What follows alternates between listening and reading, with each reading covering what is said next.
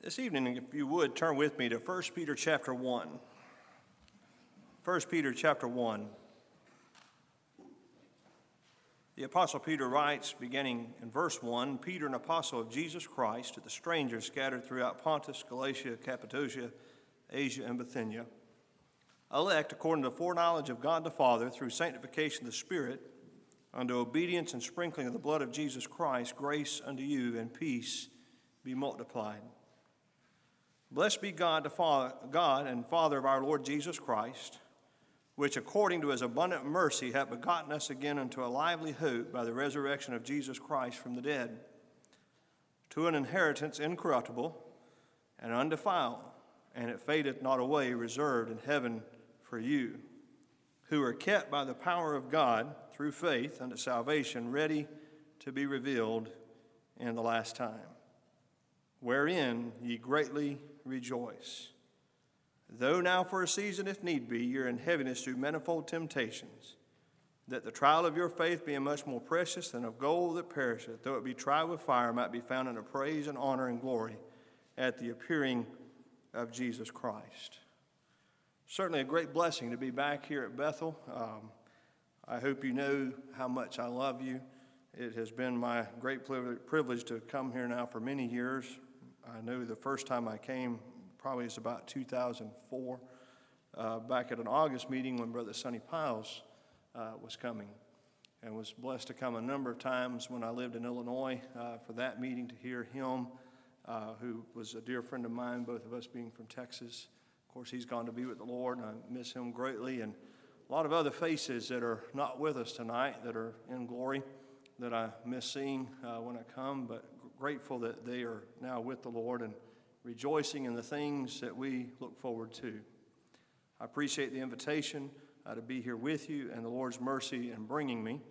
As Brother Ronald mentioned, it was a little, I think we just counted, I got about 8 texts today with new flight times, and it was a crazy day regarding all of that, and thankfully was able to arrive. Ended up being on the original flight that I was supposed to be, but when I got to the airport, they didn't think I would be, so my luggage is right now hopefully en route from Washington, D.C. I send enough to D.C. as it is. I don't want them to keep my clothes. They keep everything else I own, so hopefully they get me that back in a refund real quick, about 10 o'clock tonight. The Apostle Peter writes here to this group of suffering believers. It's not to one particular church. He says this is to the strangers which are scattered throughout. And then he mentions Pontus, Galatia, Cappadocia, Asia, and Bithynia. When he says strangers here, that's also a word that we would find in the Bible, translated pilgrims. So he's letting us know that these are folks that are not at home. Now some think that he's only speaking to Jews, but as you read throughout the epistle, he's speaking to both Jew and Gentile. So he's not speaking necessarily of folks who are not in Israel, but literally he's speaking to folks that are not at home with the Lord Jesus Christ in glory yet. And you and I are in the same situation that they were. We are strangers, as the Lord would tell Abraham in the book of Genesis, stranger in a land that is not ours. A pilgrim is one who is a resident foreigner. One old writer said that a pilgrim is one who, even in his native land, is never really at home. And as thankful as I am for the United States of America, thankful to be from West Texas, thankful for where we live in Lithia, Florida. That's where our zip code, which isn't really a town itself. I live in Keysville, a little small community surrounded by Old Baptist in a wonderful, wonderful situation. And as good as all that is, there is a yearning part of my heart that tells me that that is not home. And as much as I look forward in a couple days of getting back to Nichols Road, I know that there'll still be some part of my soul that longs for a place that I've never seen, to a place I've never yet experienced. But yet I've experienced the earnest of it in this life, meaning I've had a foretaste of it. There have been times in the worship service and even in private reflection and meditation where I have felt by the grace and mercy of God to have been lifted almost into glory itself. Almost. Never quite there, but enough to give me the confidence in the Word of God that I do have a home with the Lord in glory. As Paul would tell the church, or tell Titus in Titus chapter 1, verse 2, in hope of eternal life, which God, who cannot lie, promised before the world began. And thank God that I feel in my heart and soul to be embraced in that promise which God made before the world began. So here is Peter writing to believers who are struggling. And whether we realize it or not, we are struggling in our culture and nation today. It is true that we still have great liberty in this land to worship the Lord Jesus Christ. Thus far, even as we saw in the pandemic, many were restricted in their ability to worship. Many of us were not. But even during that time, we still have not seen some of the suffering that goes on even today in other lands in this world and has happened even in this land in generations past. That said, Satan is still very, very active. And while he may not be attacking us with the same kind of persecution that our forebears have seen, he's actually more cunning and more wily than he has been even in the past, and far more effective. In fact, many times when Satan has come on with direct attack through government and some other forces like that, the church often binds together and finds themselves with greater strength. But as he attacks us as he is now, he's actually doing a very good job of separating and dividing instead of us coming together.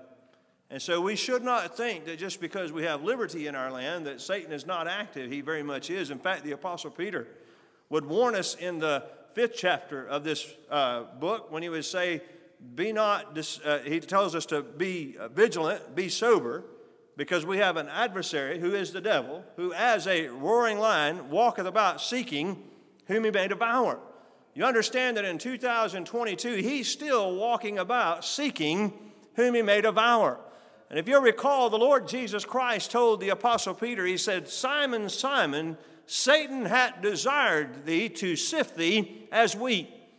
He wants to destroy you. He would love to sift you through the wheat grinder if he could. He says, but I have prayed for thee that thy faith fail not, and when thou art converted, strengthen the brethren. And thank God the Lord Jesus Christ prayed for that man. And the Apostle Peter now, as he writes to suffering believers, writes as one who had gone through the fire, had gone through the trial, to the point he had denied the Lord Jesus Christ with cursing, saying, I know not the man. Wouldn't even mention the name of Jesus. He says, I don't even know the man.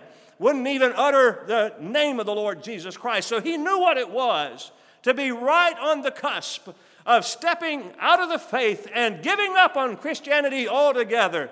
And as you'll recall, as the Lord Jesus Christ looked at the Apostle Peter as that cock crowed the second time, he saw Peter and Peter saw him.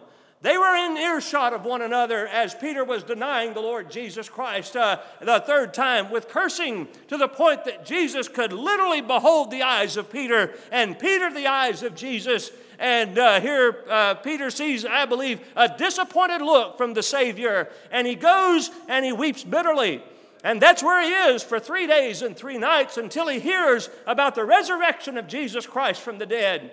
And when he heard about the resurrection of Jesus from the dead, as you'll recall in the New Testament, we find that he and John together, which multiple times you'll find Peter and John together. I love to see the togethers of Peter and John. Multiple times those two men had a strong bond and would worship together and serve the Master together. On this occasion, they ran together to the tomb of the Lord Jesus Christ.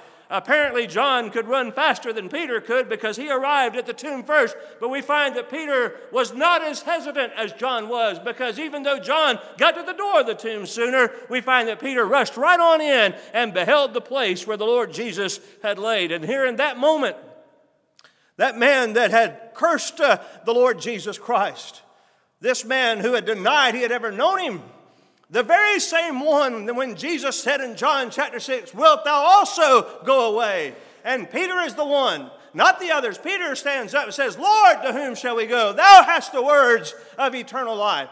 It is Peter that said in Matthew the 16th chapter, when Jesus says, "Whom say ye that I am?" He says, "Thou art the Christ, the Son of the living God." And Jesus said, "Blessed art thou, Simon Bar-Jonah, for flesh and blood had not revealed this unto thee, but my Father which art in heaven." So he tells the Apostle Peter, what you don't know because you're the son of Jonah. You know this because my Father in heaven has had mercy upon you in your earthly experience while you've been here on this earth. He has blessed your mind and heart to know and embrace that I am the eternal Son of God, the Messiah sent down from heaven. And to think that Peter, who had seen the Lord raise folks from the dead, to see as his own mother-in-law was healed from a fever, to see as the Lord Jesus Christ stood on the helm of a ship and spoke to the winds and to the waves and said, "Peace, be still." And instantly there was a calm.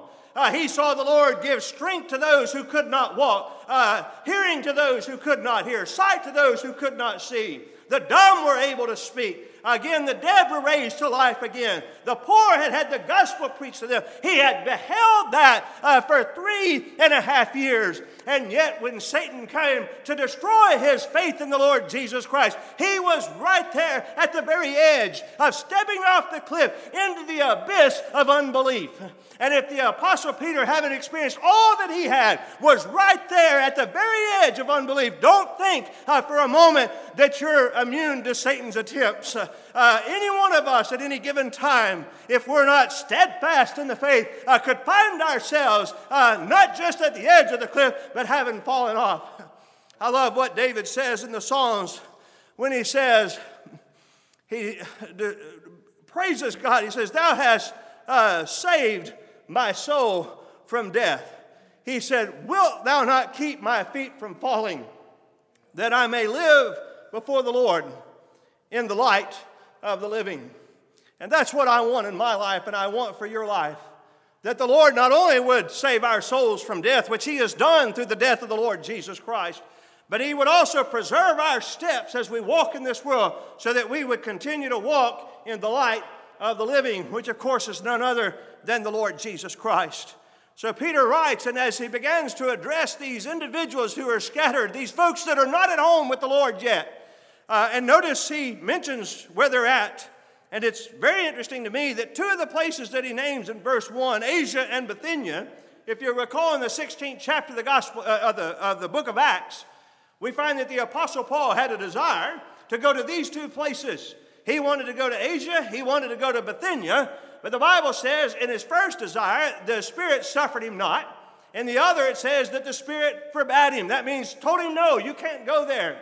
And then in a vision, he saw a man from Macedonia saying, "Come over and help us." And so he goes to Philippi, and there Lydia heard the gospel preached, and she and her household were baptized. And the jailer there in Philippi, he also believed, and he and his household were baptized. Here the Apostle Paul was sent this direction. But see, here we find the Lord had in mind another man would go and preach in this area. So as Paul was forbidden to go to these two places at least, there's another man who had a ministry there, the Apostle Peter. And so here the apostle, this beloved man, writes to these folks who are in great danger in their lives.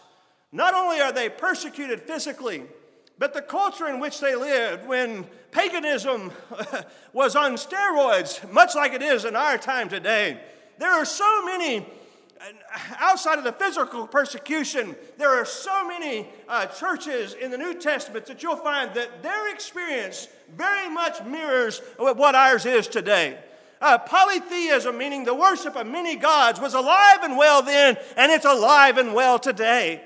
And Satan loves the fact that children of God will turn away from the one true and living God and worship the false gods of this world. Why? Because He's the one who's propped them up, and He knows that when we turn away from serving the true and living God, we've really turned to serving Him.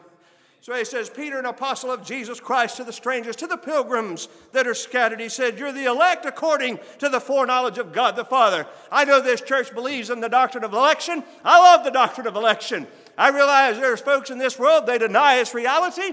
They don't like it. I don't understand why anybody would not like the reality that before the world began, not based on anything that I would do or not do or say or not say or believe or not believe, that God made choice of you and He made choice of me. I thank God for that. I know we have an election coming up in a couple of days, and a lot of folks are on the edge of their seats about how that's going to turn out. I'm not on the edge of my seat about that. I have my desires, and I've prayed about the matter, and I trust the Lord will guide and deliver.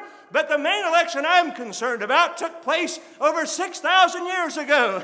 It's settled in glory. I don't have to worry about the outcome. I don't have to worry about who cast what ballot, because God Himself made choice of those who would be with Him in glory. You and I are the elect of God. We have been chosen by Him. I don't know what better message there is to encourage the heart of a child of God than to know that you've been chosen by God. There, when the Apostle Paul in Acts chapter 22, I think it is, maybe 26, he's given his defense. It's in Acts chapter 22 before a man named Festus. And he begins to talk about how God had struck him down on the road to Damascus. And as he was on his way to persecute God's people, God intervened. You know, the best way for God to take care of an enemy we see in the way of the Apostle Paul is He just made him a lover of the Lord Jesus Christ. That's why we ought to pray for our enemies. You never know when the Lord may just reach down and regenerate them, and all of a sudden they love the Lord and love the Lord's people. That's what He did with the Apostle Paul. That man went from being the greatest enemy of the New Testament church in that day to being the greatest friend I think the New Testament church has ever seen. Anyway, so the Lord reaches down and touches that man, and all of a sudden this man that hates the name of Jesus said, who art thou, Lord? And he says, I am Jesus whom thou persecutest. And what does Paul say? What would thou have me to do? Well, he goes into the city. Ananias meets him. And one of the first things that Ananias says, God hath chosen you. You know, one of the very first things that the Apostle Paul ever heard in a New Testament gospel message was the doctrine of election. The doctrine that God chose him. I don't understand why anybody would want to reject that reality and reject the truth that God has chosen you. So he says, elect according to the foreknowledge of God the Father. Time's running out and I haven't even gotten to my verse.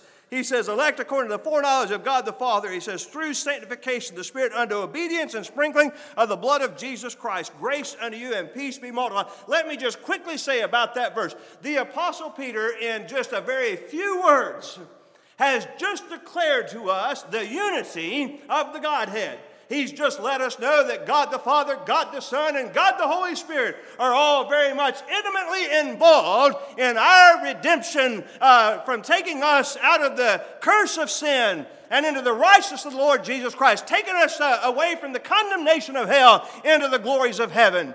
He lets us know that God the Father is involved, God the Son is involved, and God the Holy Spirit is involved. And all three are very active in delivering us from the state of death and condemnation. You know who was not actively involved in that? You or me. It doesn't say that you and I were involved in this, other than we were passively blessed because of the abundant mercy of God our Father, the Lord Jesus Christ, and also the Spirit of God. So then Peter just, when he finishes verse 2, he just breaks out in spontaneous praise before he can even go on. Notice what he says, blessed be the God and Father of our Lord Jesus Christ. He says, which according, that means in agreement with His abundant mercy. You understand that the mercy of God motivates everything regarding our salvation. Had it not been for the mercy of God, He never would have taken the first step towards redeeming us from where we were in a fallen condition. God has many attributes. His justice would not have motivated Him to deliver us from our sins. Truth would not have motivated him. Holiness would not have motivated him. Wrath would certainly not have motivated him. What was it about the attributes of God that led him towards you and I? It was God's mercy. What does mercy mean? It simply means one who is stronger sees one in a plight that they cannot get themselves out of. One with great power and sees one with great weakness, and yet is moved with pity, compassion, and love towards them, and moves to them and retrieves them out of that horrible pit and out of the miry clay. And that's exactly what God has done for you and I. As David would say in the 40th Psalm, he says, here he was in a horrible pit, in a miry clay, and what did God do? God heard his cry, and God reached down and lifted him out of that. He says, and he set me upon a rock. He established my goings, and he put a new song in my mouth. That's what God has done for you and I. And I tell you what, when Satan begins to attack, the best thing the child of God can do is just remember that God has shown abundant, I love that word, not just mercy, but abundant mercy.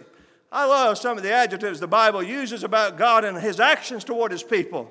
I'm thankful that God just isn't merciful, but he's abundant in mercy. He said in Psalm 130, he says he's plenteous in mercy.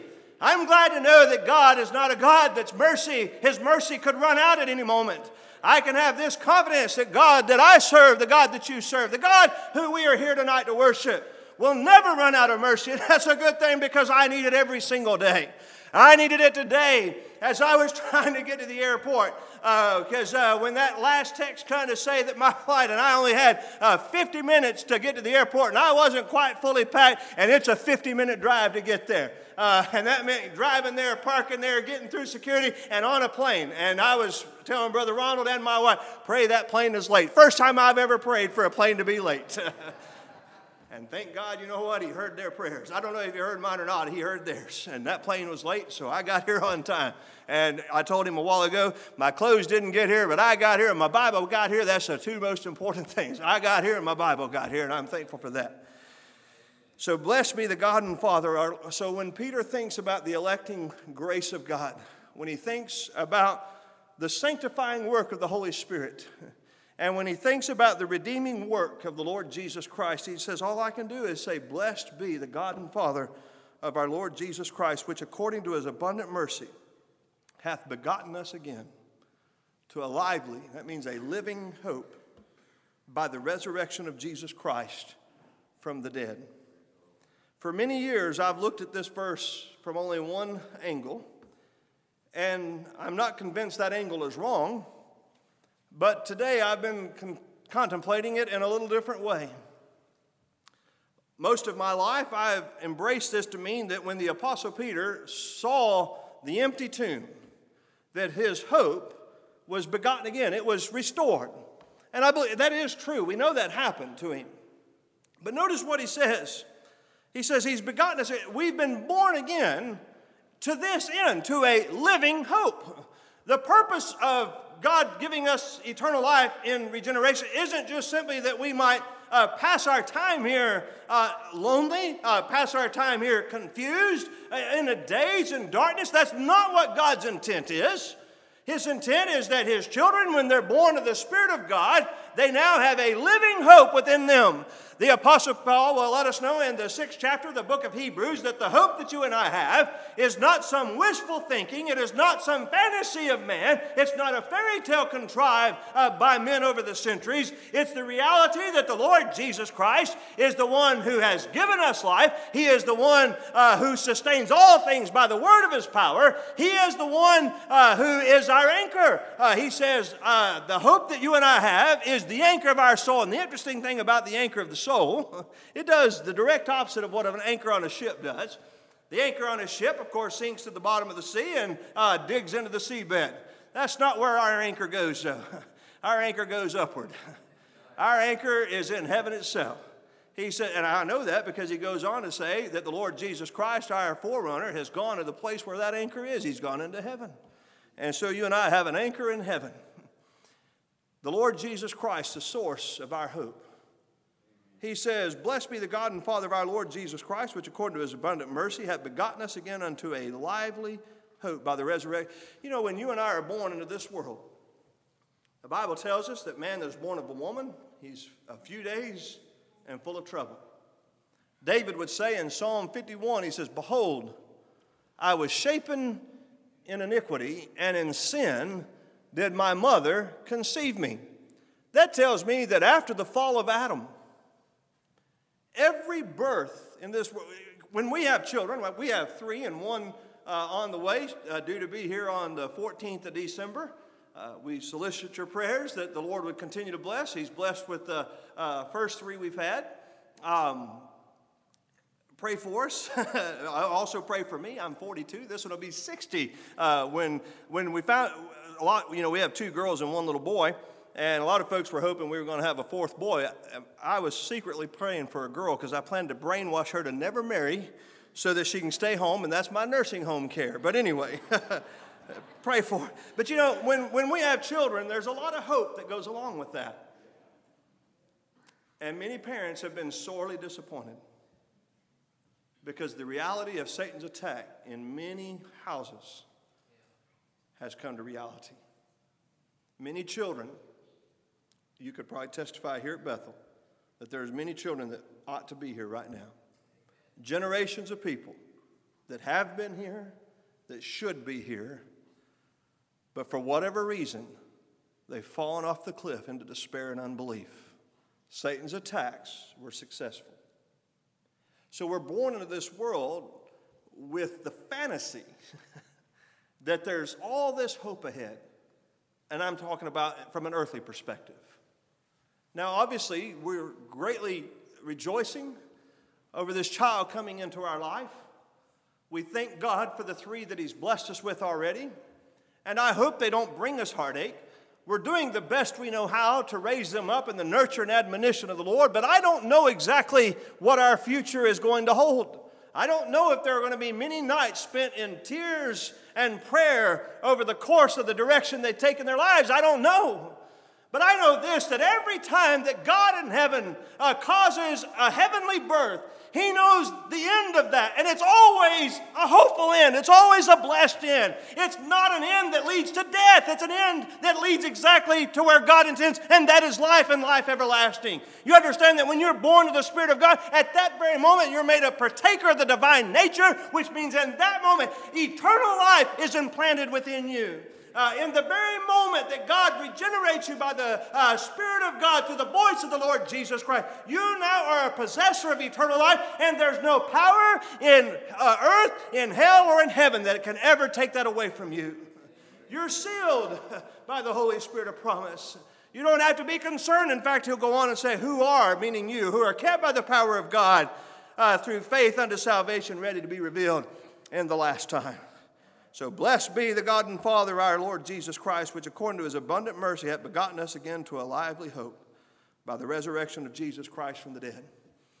We weren't born again just to walk around aimlessly, to fall into despair and despondency, but to have a living hope in the Lord Jesus Christ and the things that He has afforded us. Notice what he says, to an inheritance. So our birth from heaven, it has this intent that you and I would have a living hope because of these realities, that we have an inheritance. And he says about this inheritance, and he has to describe this in terms that we understand. Do you understand what something to be incorrupt? I don't know. In other words, he's saying, we know that everything that we touch is corruptible. Everything in this world is corruptible. We're corrupt. We are corrupt ourselves. We're corruptible. Everything about nature is corruptible. Everything that human beings touch, before long we corrupt it.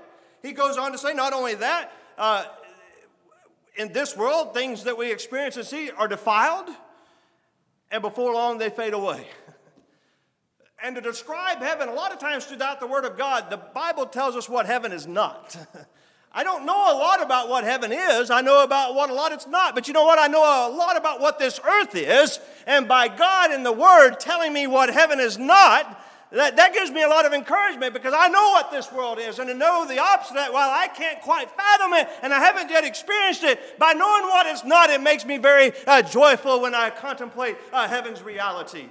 I love what Job says about heaven. In Job chapter 3, he says, there the wicked cease from troubling, and there the weary be at rest. I tell you what, the wicked love to trouble us right now, and they do it every day, every moment. All you have to do is turn on any news channel, and there the wicked are, and I don't care what side you're talking about, there the wicked are trying to trouble you. And here I am, the weary, ready to be at rest. You know, when the children of Israel went to the land of promise, it was also called the land of rest.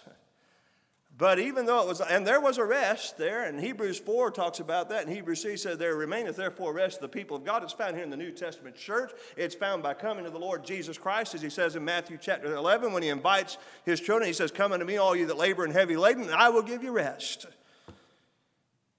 When the children of Israel went to the land of promise, so there were a lot of problems, a lot of mountains, a lot of enemies that had to be conquered.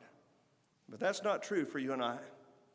When the Lord Jesus Christ born us by his Spirit, he did it to this end, that we would have a living hope about the reality that you and I have an inheritance that's incorruptible, it's undefiled, and it cannot fade away, and it's reserved in heaven for you. You know, I like having a reservation. A couple nights ago, I was down in Juno Beach, that's north of Fort Lauderdale, and me and two co-workers, we went into a restaurant, and as we went in there, the lady asked first thing, do you have a reservation? We didn't have one. We were just walking in, and I was a little nervous all of a sudden because I thought, I hope they have a place for us. And I asked her, I said, well, do we have to have one? She said, no, we just happen to have a table. So I guess by chance, we were able to get it. I don't have to worry about in glory whether or not there's a spot for me. The Lord Jesus Christ made it clear in John chapter 14. He says, ye believe in God, believe also in me. He says, in my Father's house are many mansions. He says, if it were not so, I would have told you. I thank God that the Lord Jesus Christ is a God and a Savior of full disclosure. He does not hold back with us. He tells us the full truth. He tells us the reality. He says, we can trust this. We can know that in my Father's house are many mansions. Why? Because there are many of God's elect. He says, and I go to prepare a place for you. Don't worry, Jesus is not up there with hammer and nails and saw, building you a place in glory. The Lord took care of that at Calvary.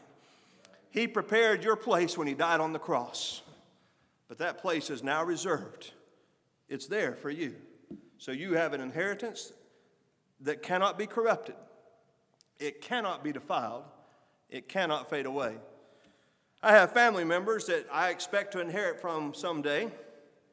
There's an old home in West Texas that may become mine or partially mine. The last time I was there, I found out that it was corrupting. It needs a lot of work. I saw that it was defiled, and it's fading away. And if somebody doesn't intervene pretty quick, it may not be there by the time I need it or could get it. There's some things that my father has that if he's not careful with how he handles it, it'll fade away. The money will be gone. The things that we might treasure could be corrupted, could be destroyed. But thank God what you and I have reserved for us in glory. No man can corrupt it. No one can defile it. No one will ever see it diminish. It will always be there in full store for every elect child of God. That's your inheritance. You know how it's securely yours?